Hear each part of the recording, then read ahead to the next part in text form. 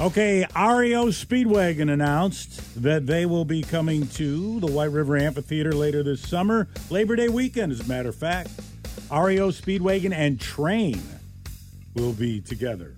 And it's Build, Train, and REO Speedwagon. Okay. So I'm thinking maybe REO is opening for Train there on August 31st at the White River Amphitheater.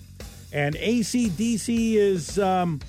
well, they're back, sort of. They're going to play 4 shows in Brazil this year in September. So they're still around if the money's right, and they'll do a few here or there. You know, you got to come to them with the big bucks, though. Doesn't sound like a big tour is anything they're interested in, but some one-offs they might do. Jump into the Sphere for a week or two. Oh, that would be great, those guys there. And then last night... Netflix began streaming the USA for Africa, We Are the World documentary. This was the song that was recorded in January of 1985, featuring 40-some-odd of the biggest vocalists at the time, many of them pop singers, a few rock singers, a few country singers were involved in it. But Was Tina there? Tina Turner was there. Oh, okay. Yes. The story was told by Lionel Richie, primarily by Lionel Richie, because he was kind of the lead recruiter, and he was kind of the babysitter of everybody once they got in there. And then Quincy Jones conducted things. Quincy would yell at everybody, hey, come on, it's time to, we got to get with it. We only have a few hours to get this thing done.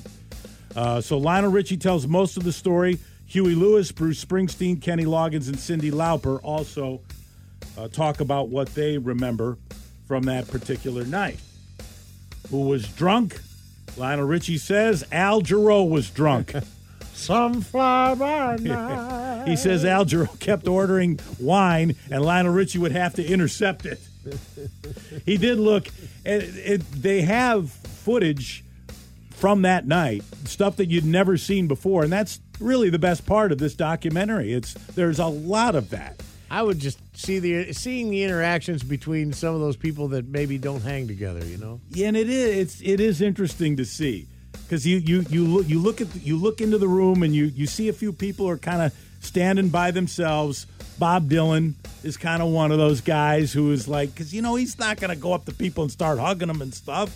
And well, I mean, you got some of those old school stars that have been around from the 60s and 70s or something like that, and then you got this new generation of 80s, MTV stars and stuff that are blowing up. Yeah, it was an interesting mix at that time. And Bob Dylan, he struggled to understand how to sing his line. I forget, one of them said that, and they weren't trying not to be critical of Bob, but they were saying that, Bob's not a I don't know if it was Lionel Richie, but Bob's not really a vocalist. He's Bob Dylan, But they are calling for Bob to actually sing. And Bob was really, you feel sorry for him, because he looked like... There's a choice we're making. He couldn't figure out how to do this. I mean, it's kind of like, I felt like it was me when I'm trying to learn something on the computer, and somebody's trying to teach it to me, and it won't go into my head, and I can't figure it out. And that's especially when you got 40 of your your contemporaries standing there waiting for you. Cut this verse, Bob. Let's move on. It's 2 a.m. Let's go. And they were getting anxious to get out of there, and he was struggling. And it wasn't until Stevie Wonder helped him out at the piano. Stevie did it by mimicking Bob's voice. So Stevie Wonder is singing like Bob Dylan. Let me show you the part. And then Dylan got it, and he gave Stevie Wonder a big hug, because Stevie gave him the breakthrough, and then Dylan was able to sing. There's a choice we're making. We're saving our own lives. It's true, we make a better day, just you and me. And then they all gave him a big round of applause after he did it. He said, "Is that it? That wasn't any good." And everybody said, "Yeah, it's great. You did it. You're good. You're done. Print it. Yes, let's go. We're gonna go with next verse."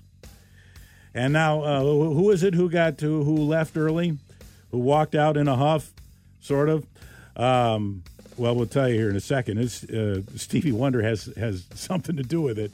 Stevie Wonder, by the way, was he was told who was going to be there, but obviously Stevie and Ray Charles was there too. It would have been in the same boat, but they can't see they can't see who's in the room. Everybody else can see who's in the room. And there was a cool story that was told, or a moment, when everybody gathered around and started singing their parts around the piano, and they said Stevie just lit up. Like he was hearing the voices, and he's he like, couldn't see him, but now he could hear him. that person's here. That person's here. He was picking out the voices as they were singing, and he was like, oh my God, this is unbelievable. We got all these people in this room. We got these, but there was one awkward moment with Stevie when he started singing Swahili. We are the world, Yes, he started. It encompasses the whole world. The room was quiet, and Stevie started singing Swahili words for We Are the World. And nobody knew what he was doing. He was just in his own world. Are they playing the tape backwards? Yeah. What the hell's going on? Yes.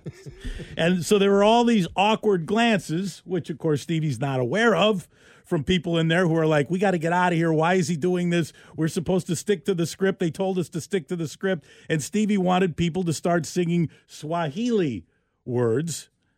Stevie said, I think we need to have some Swahili somewhere in this song. I think we should sing Tutu Wainono Willy Moingu. Okay. That was Stevie's suggestion. And the room did not seem happy with it. And one person who was clearly not happy with the way things was going was Waylon Jennings. Yeah, Waylon was invited. Willie Nelson was there. There were a couple country singers there. But you'll hear two voices here. One is a technician who was in the room, and the other is Lionel Richie. I was back in the corner of the room, just happened to be pretty close to Waylon Jennings, and I just heard him go, well, ain't no good old boy ever sung Swahili. I think I'm out of here. Waylon walks out of the door. I'm not dealing with this. I don't know what that means, but I am not going to say it, and we lost Waylon right there. Just a good old boy. Yeah, that's Waylon. I don't sing no Swahili. He was out of there.